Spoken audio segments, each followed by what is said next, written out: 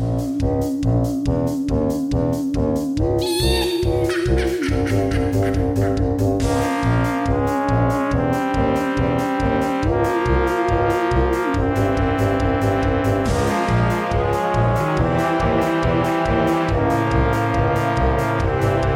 to the Forgotten Library. As always, I'm Nikki G.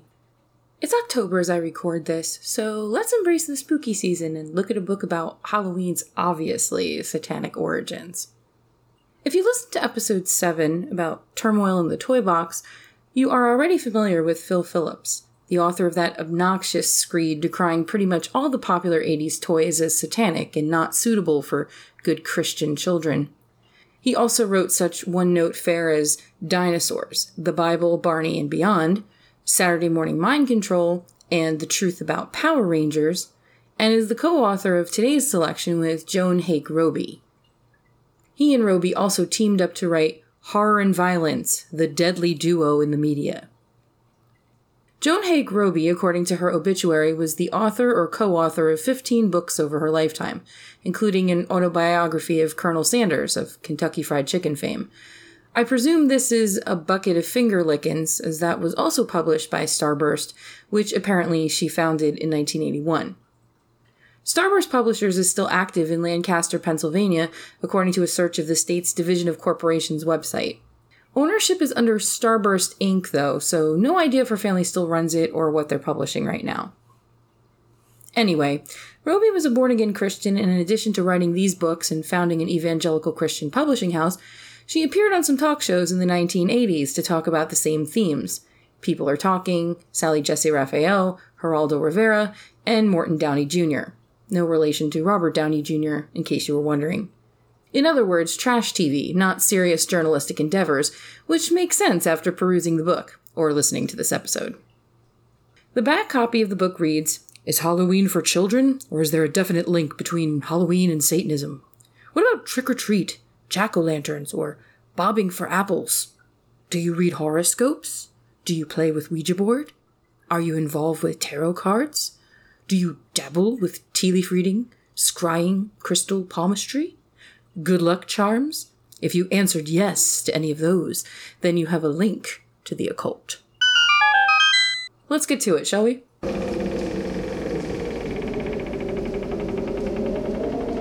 If you thought Halloween was innocent, well, you thought wrong, sucker! Read this book to save yourself, or a loved one, from the pitfalls of Satan. Is that a secret level in the Atari game? If you are fettered with the devices of Satan, this book will help to free you. Chapter 1, The Spirit of Fear.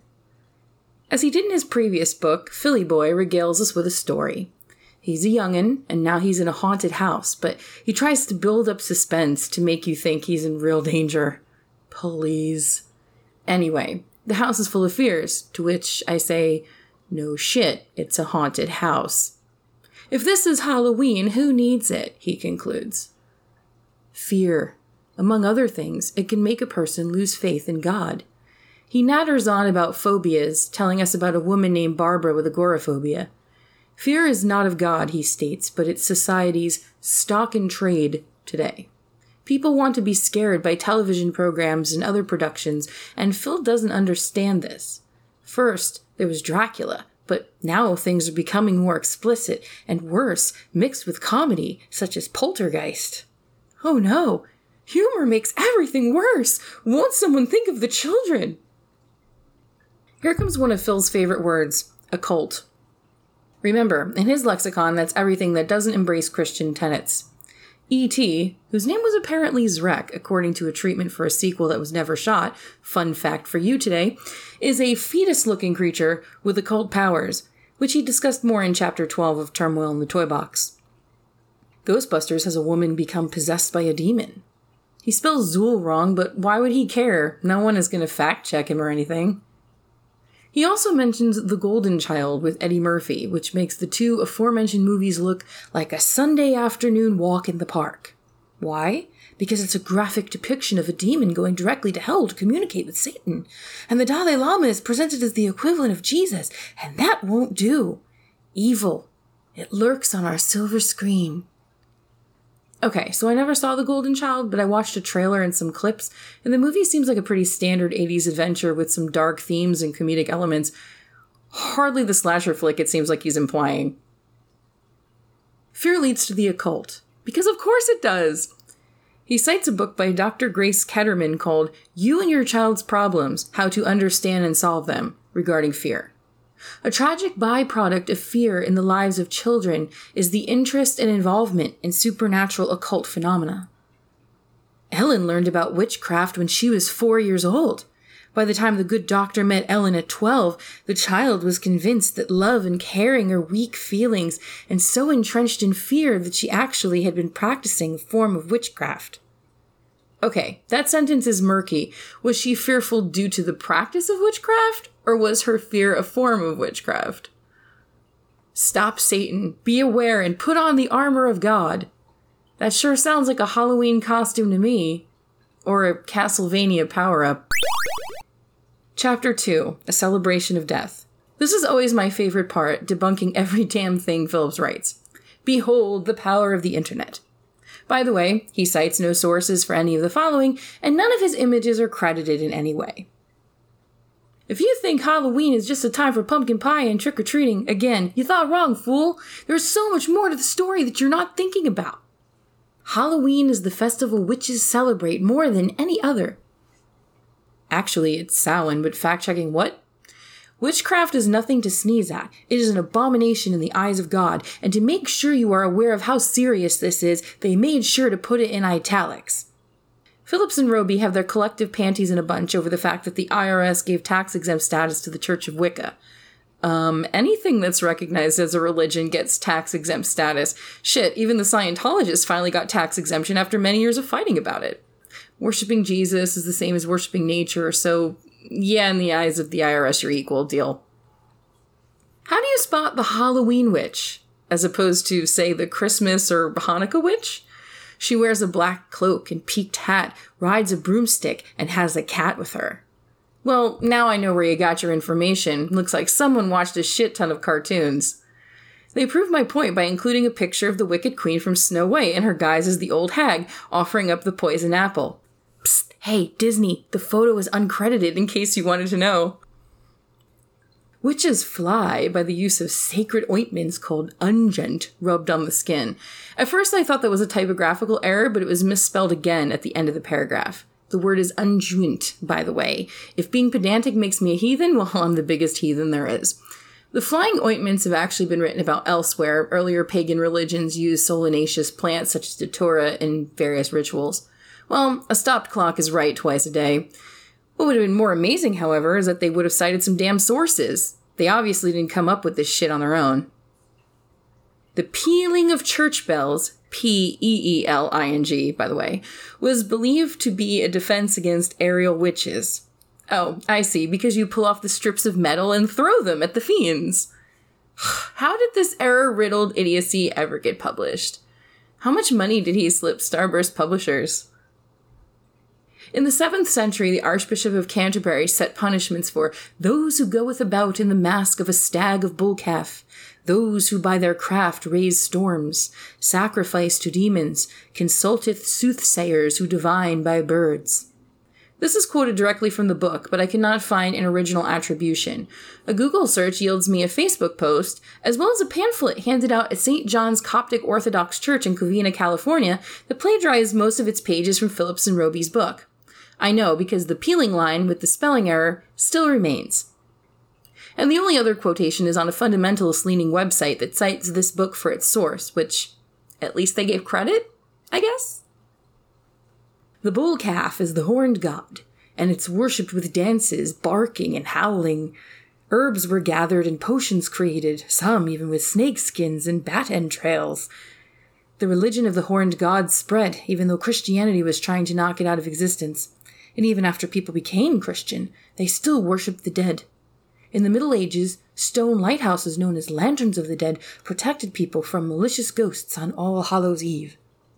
Most sources I can find state that lanterns of the dead were actually towers that lit the way to a cemetery. Blah blah, Baphomet, Pan, Esbats, somehow they got some of this right. Blah. The Harz Mountain region of Germany was the most famous sacred spot for witches. Seems like legend has it, according to many websites, yet they're reporting it as actual fact. And I'm sure that some witches probably did meet up there. But come on. And now the Celts, who worship the sun god Muck-Ola. Wrong. A Google search turns up quite a few misattributions such as the one above, but this name does not appear in listings of Celtic deities at all. Belenus was the sun god. However, the legend of Muck-Ola appears to be one of the several origins of trick-or-treat. Masked people would go from farm to farm and tell said farmers their good fortune was due to Muck-Ola's goodness. Now, if they wanted this goodness to continue and their crops to prosper, etc., they better give, and give plenty. This could be in the form of food or even gold. Much better than pennies, I'm sure. The Celts built large stone structures called megaliths, the most famous of which is Stonehenge, not to be confused with its more well-known brother, Stonehenge. Come on, how do you fuck that up? In the end, they present all this information about the origins of Halloween, and it's not necessarily bad, just pagan. Oh, wait, pagan is automatically anathema to a fundy Christian. Trick or treat, motherfuckers. Chapter 3, The Strange and the Supernatural. In this chapter, more folklore and mythology is presented, and if one had any sense at all, they would recognize that this is all this is and has nothing to do with Satan. Europeans of the Middle Ages feared the glassy star and eerie call of the owl. The star was the amulet, you see, and to look into its face was to look into the face of pure evil. Just kidding. So many fucking typos in this book. Ever hear of a copy editor? Damn. Under the heading of cats, there's a picture of a cat with an upside-down crucifix next to him or her. What the hell does this have to do with anything? The poor baby has a wandering eye, too. No, that's just cruel. To show how stupid this book really is, there is another image described as vampire show advertisement.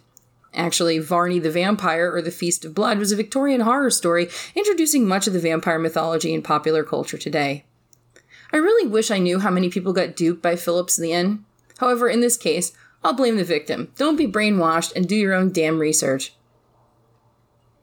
Phillips talks about the history of masks in various cultures and says, I ask you, do Christians wear masks? What kind of masks do they wear? The answers are yes, and, in your case, that of the hypocrite. So, parents, now that you know all the satanic rituals and history of not-so-innocent Halloween, what can you do when your children want to go romp about with the pagan neighbors' kids? There are alternatives. How about a harvest party? Children can come dressed as Bible characters or something else that isn't satanic. Or how about a country party where they can dress in overalls like backwoods bumpkins?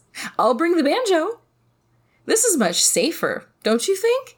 Don't let your kids wander in back alleys in search of candy. They're only going to get apples with razor blades that they somehow won't be able to see. Or perhaps LSD tattoos of Bart Simpson and Dora the Explorer. Parents may wish to have a prayer meeting when the youths are having a party. Or a Holy Ween party to save souls on Satan's day. Yes, let us all worship Jesus' Holy Ween. If you have ever participated in Halloween celebrations, even when you were young and innocent, you should pray about it. Not sure what to say? That's fine. They've done it for you. Lord Jesus, I renounce any involvement I have had with this pagan holiday, Halloween. I serve Satan notice that I will not be involved in the things that represent him, and I choose to do that which represents my Lord Jesus Christ. Amen. I love how the prayer makes mention of which pagan holiday you're referring to. Isn't Jesus supposed to be omniscient? And you hear that, Satan? You're on notice.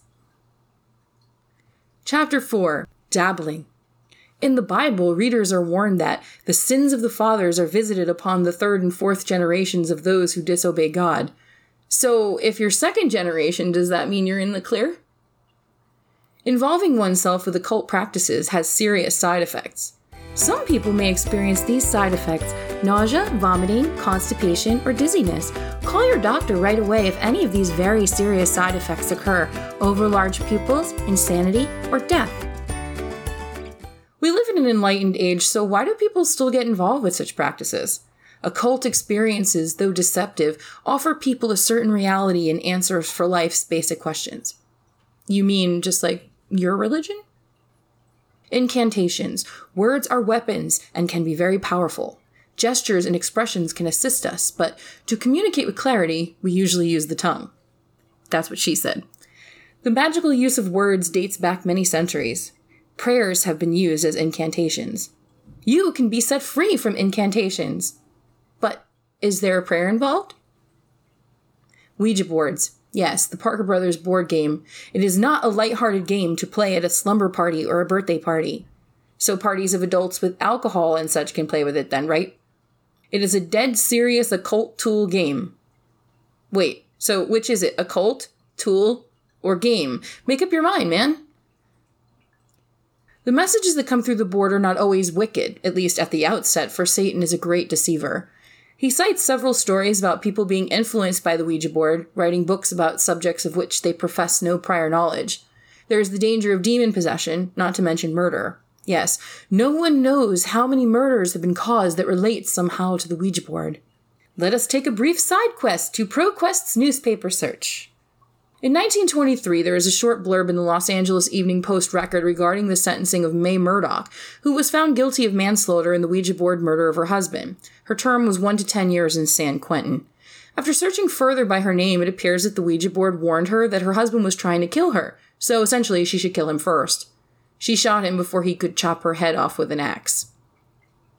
In the December 31st, 1933 edition of the Salt Lake Tribune, it was reported that one Ernest Tully was murdered by his daughter, and according to her, it was the fault of the Ouija board. Tully and his wife and 15-year-old daughter had been guided to Arizona by the board originally, in search of treasure, and finding none, the girl decided to try seeking guidance once more.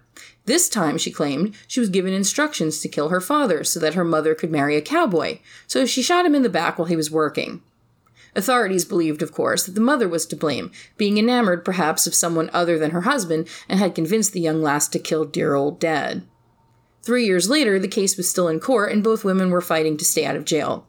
According to the daughter Maddie, her mother Dorothea was in love with another man, and sat with Maddie over the Ouija board the night the board gave the fatal message. According to Dorothea, her daughter was mad at both her and her father because they didn't want her wearing makeup and hanging out with boys. Dorothea was sentenced to 10 to 35 years in the state pen, and her daughter was sent to the state school for girls for 6 years. In 2001, Oklahoma resident Carol Sue Elviker stabbed her son-in-law to death because she claimed God sent her a message through the Ouija board to kill him. She tried to stab her granddaughter as well, too, and then tried to crash the car in which she and her daughter rode. Experts declared her insane.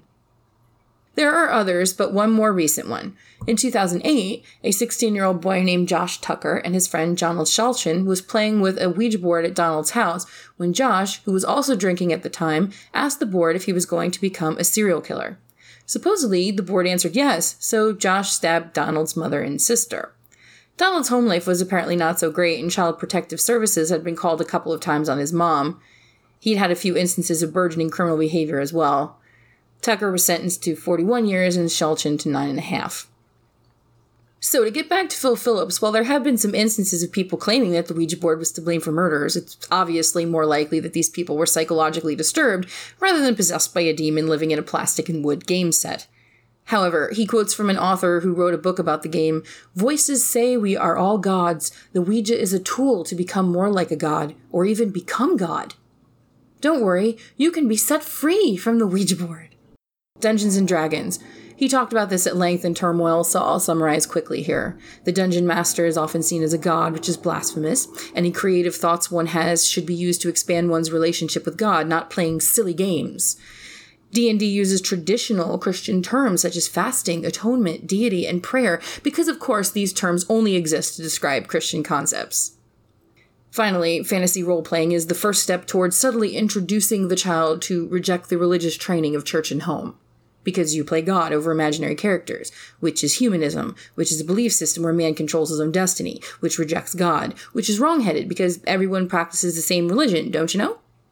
If you're involved with D&D, though, don't worry, you can be set free. Tarot cards. Obviously occult because they are fortune-telling.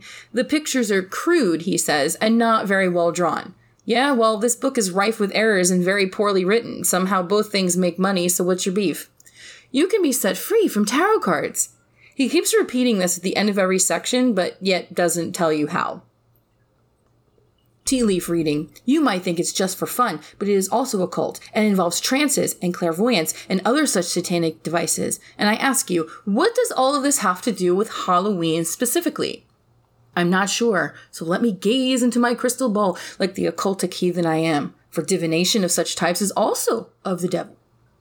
You can also be set free from the third eye, of which he knows very little as he only wrote 2 teensy paragraphs, talismans, palmistry, necromancy, ritual magic, Edgar Casey, but he's been dead since 1945, so perhaps you should say Edgar Casey is free from us, the Rosicrucians and other secret societies, good luck charms, pentagrams, and hex signs, by which he means mostly the folksy art you see in Pennsylvania Dutch country. Bluebirds and tulips are bad, okay? Chapter 5, 12 Forbidden Practices. There's not much to this chapter, and it was also an index and turmoil in the toy box.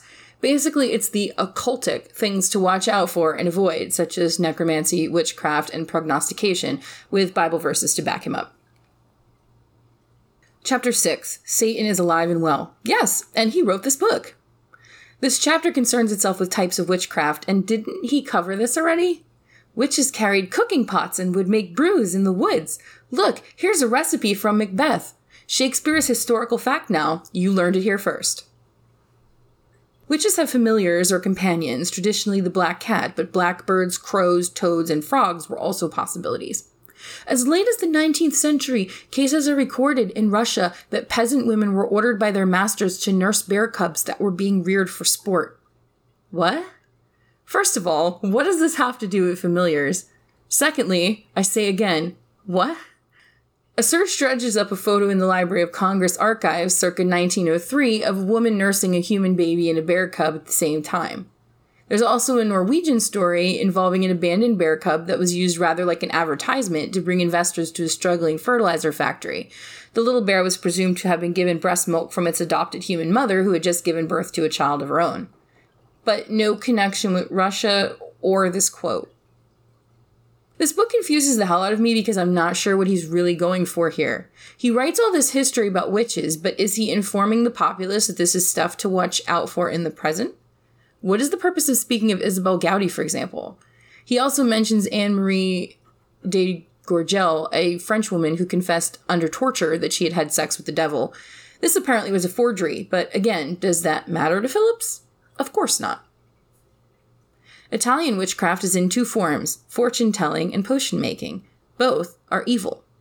Swedish witchcraft is how IKEA manages to squeeze a bunch of furniture in those makeshift 987-square-foot houses. And of course, their delicious meatballs.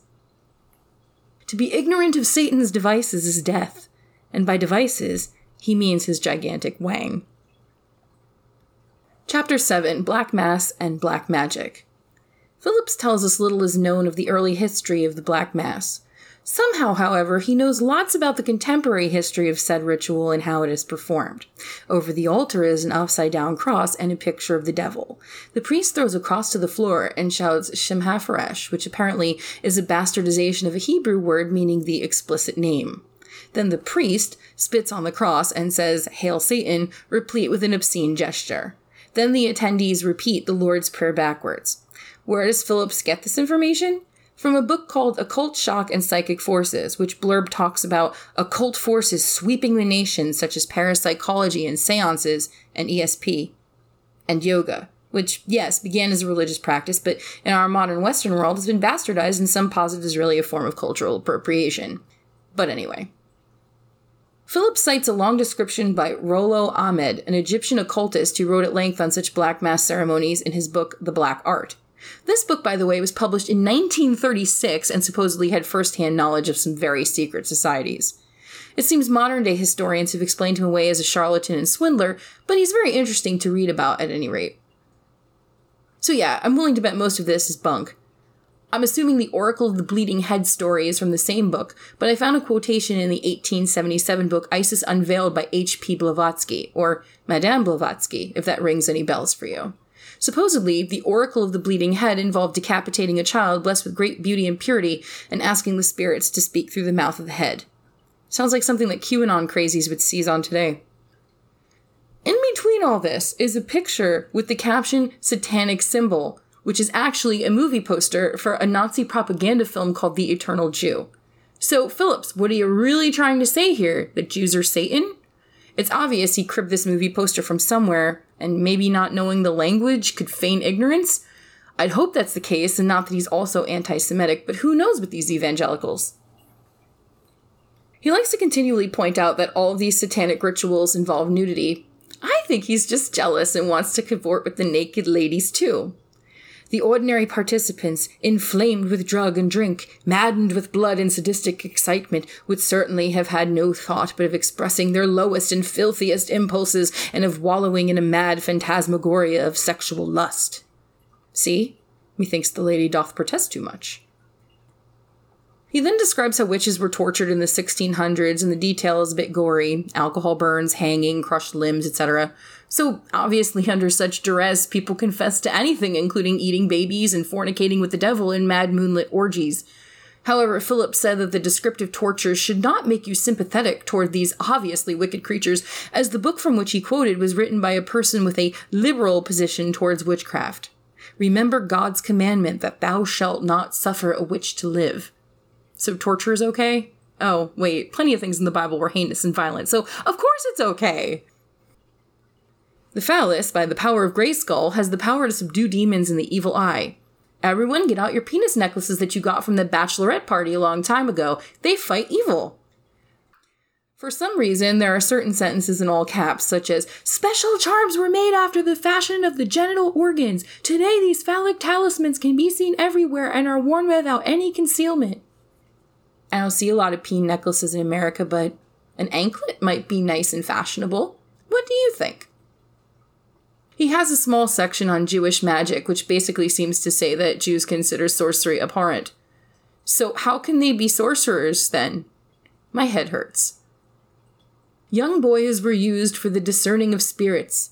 The magician seats himself on a three-legged stool, drawing the child between his thighs with his back turned.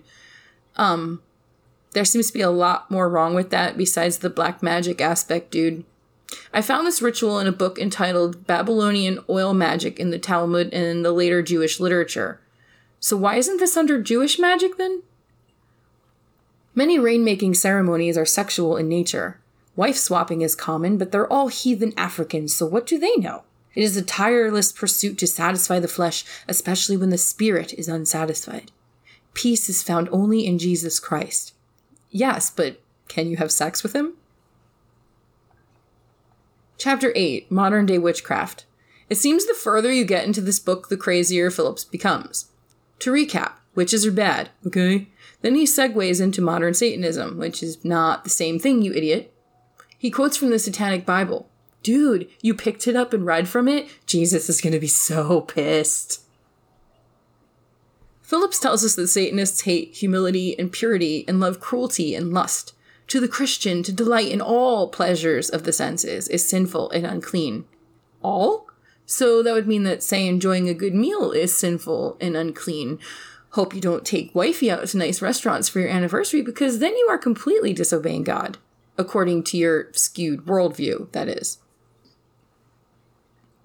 Aleister Crowley is up next, who resisted faith in Christ and turned to Satan. Actually, he formed his own kooky theosophy, but apparently the hand of Satan was in it. And his father was a preacher too, more's the pity. Remember, most modern-day witches look just like everyone else. This is what makes them difficult to spot, except through the power of the Spirit of God. Why? Is it like a flashlight you can shine on someone and discover if they're for or against Jesus? In recent years, that is to say, the early 1990s, the West Coast has seen larger numbers of young people becoming Satanists. What's the reason? Oh, several. I'm sure you can say them with me now. Rock music, Dungeons and Dragons, and other filthy LARPs, and individual recruitment. Be all that you can be. In Satan's army. And now, the Brotherhood. Supposedly an offshoot of the Church of Satan, this cult is extremely secretive. Can't be too secretive, otherwise how would you know about it? No written records of membership are kept. Actually, they have a website now. Most attend local Christian churches and are considered good citizens because they are involved in local civic activities. Hey, Philly boy, are you trying to tell us something here? He tells us about code names and human sacrifices, most often babies, born out of wedlock to various cult members, cared for by the doctors and nurses within the cult so that the mother is never seen in a hospital. He has a source for all this information quoted above. Surprise, a source! A book entitled He Came to Set the Captives Free by Dr. Rebecca Brown. I'm putting the doctor in quotes because she was a licensed doctor, but lost her license due to improperly diagnosing and over-medicating patients. She's a kook herself and apparently a liar. She made up all of her stories in the books Philip cited. You can see for yourself just from doing a cursory Google search. Now, I don't doubt that there are cultists, Satan worshippers or not, who participate in human sacrifice.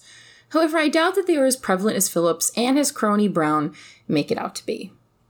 Finally, the goddess movement and feminist witches. Their radical viewpoint is, imagine that the people of this world finally take that poor son off the cross. Let's take him down slowly, pull out the nails, and lay him to rest in the Mother Earth. However, Philip states that this is unnecessary, for he's alive! Run, children, run! Frankenstein's monster is upon us! Chapter 9, Satanic Symbols and Rituals. This chapter mainly consists of symbols of darkness, by which he means the satanic lingo. Yes, words such as circle and charm apparently do not have mundane or secular definitions anymore. He then copies some rituals from the satanic rituals, and what does it all really mean? I cannot find the definitions for such items as Ti Chorchu Agonyak, so how do you know that it's really bad? So that the witches are not left out, he gives some examples from a Book of Shadows, even though the Book of Shadows is kept a secret. So again, how did you get this? The Great Rite means making ritual love, in case you wanted to know. Finally, some warning signs. Of what? That your child or loved one is taking the path to Satan? I assume that's what he means, although it's written directly after a ritual for consecrating an athame. There are 6 in total. 1. Presence of books on the occult, witchcraft, or Satanism, particularly the Satanic Bible and or satanic rituals. Right, because you obviously can't just be interested for the sake of interest. Right? What about you, Philly? You obviously read a lot on the subject. What does that mean for you? 2. Presence of heavy metal albums by groups who promote Satanism or the occult, such as Motley Crue or Ozzy Osbourne. I just have to laugh at this one. Ozzy is a nutter and maybe he bit the head of a bat, but you're putting Motley Crue in the same league? You obviously don't know shit about music. 3. Occult or satanic symbols appearing on clothing or books or in drawings. Sometimes a teenager will even draw pictures of rituals. So don't worry if your 5-year-old starts chanting the Lord's Prayer backwards and draws pentagrams on your walls. He'll grow out of it. 4. A seeming fascination with murder, suicide, or death in general. As Queen said, don't try suicide, nobody cares. Also, lots of teenagers become fascinated by death. It's a rite of passage. Doesn't mean that they're blowing Satan. Number 5. Secretiveness, particularly on a consistent basis. More likely, masturbation is the cause. 6. An arrogant attitude combined with hostility when referring to Christianity, the Bible, church, etc. Could just be someone who's exasperated with your holier-than-thou attitude. Like me. Chapter 10. Playing with fire. Balaam in the Bible became a false prophet. Beware of him. Study your Bible and his story so you can avoid the same traps, even though you might well be as mentally and spiritually deranged as he. He next cites a destruction of a Mennonite church in Pennsylvania in great detail. Even though the satanic symbol 666 was written on certain things, doesn't mean it was necessarily the work of Satanists. Could have been some bored kids, too. It mentions that hundreds of cone-shaped paper cups were left behind. So perhaps the participants were wildly drunk and stupid kids. Not everything is Satan, you know. Most times it's the free will of the stupid. Hearken to the story of Roberta, who wrote a book entitled Escape from Witchcraft, a supposed autobiography where she got caught in the clutches of witchcraft. That is to say, Satanism, because they're both the same thing to an uninformed dude trying to dupe well-meaning people. Here's an excerpt from the book that I found. I dressed myself in black, cursing like a madwoman. He will die for that. I'll destroy him. He'll suck the wrath of hell. I ran around the house chanting, "Give me power, draw it up out of my soul from the very roots of hell." Suddenly I fell on my knees. Realization poured over me. The powers that I had thought were my own gifts were really the devious tricks of the devil. Tricks used to trap me. My powers were produced by and rooted in evil. For almost 3 years I had blindly claimed these powers as my own, never realizing whose puppet I had become.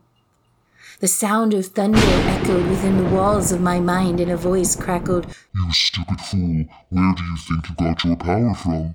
It laughed. "Not yourself." And laughed again.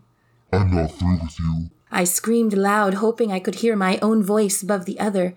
"I'm crazy! I'm crazy! Kill me! I'm crazy!" I ran to the kitchen and grabbed a butcher knife, ready to slash my wrists. Suddenly I froze as the voice continued, "I'm not through with you. You've just begun, so do as I say." And the next thing I knew, I, Roberta Blankenship, bowed down on my knees, raised my arms into the air and said, "Satan, you are my master and my prince. Use me as you will.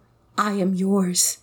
With that, I fell flat on the floor and cried, "The devil is real!" How horrible. The writing, that is.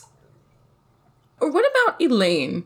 Remember I spoke of a Dr. Rebecca Brown who lost her medical license? Elaine, whom she claimed to cure from demonic illness, was actually her roommate, and the entire story embodied in Brown's book was made up. It was later made into comics by Jack Chick. Yes, the very same chief engineer on the train to Crazy Town. Perhaps he came to set the captives free. Brown's book may make a spotlight entry on a future episode. It sounds too fucked up not to be. But essentially, the good doctor helped the demonized woman, who claimed that she had married Satan, to spiritual deliverance. Ah, a happy ending. Except not. There are a few more chapters, but it's the same shit about putting on the armor of God and all that nonsense.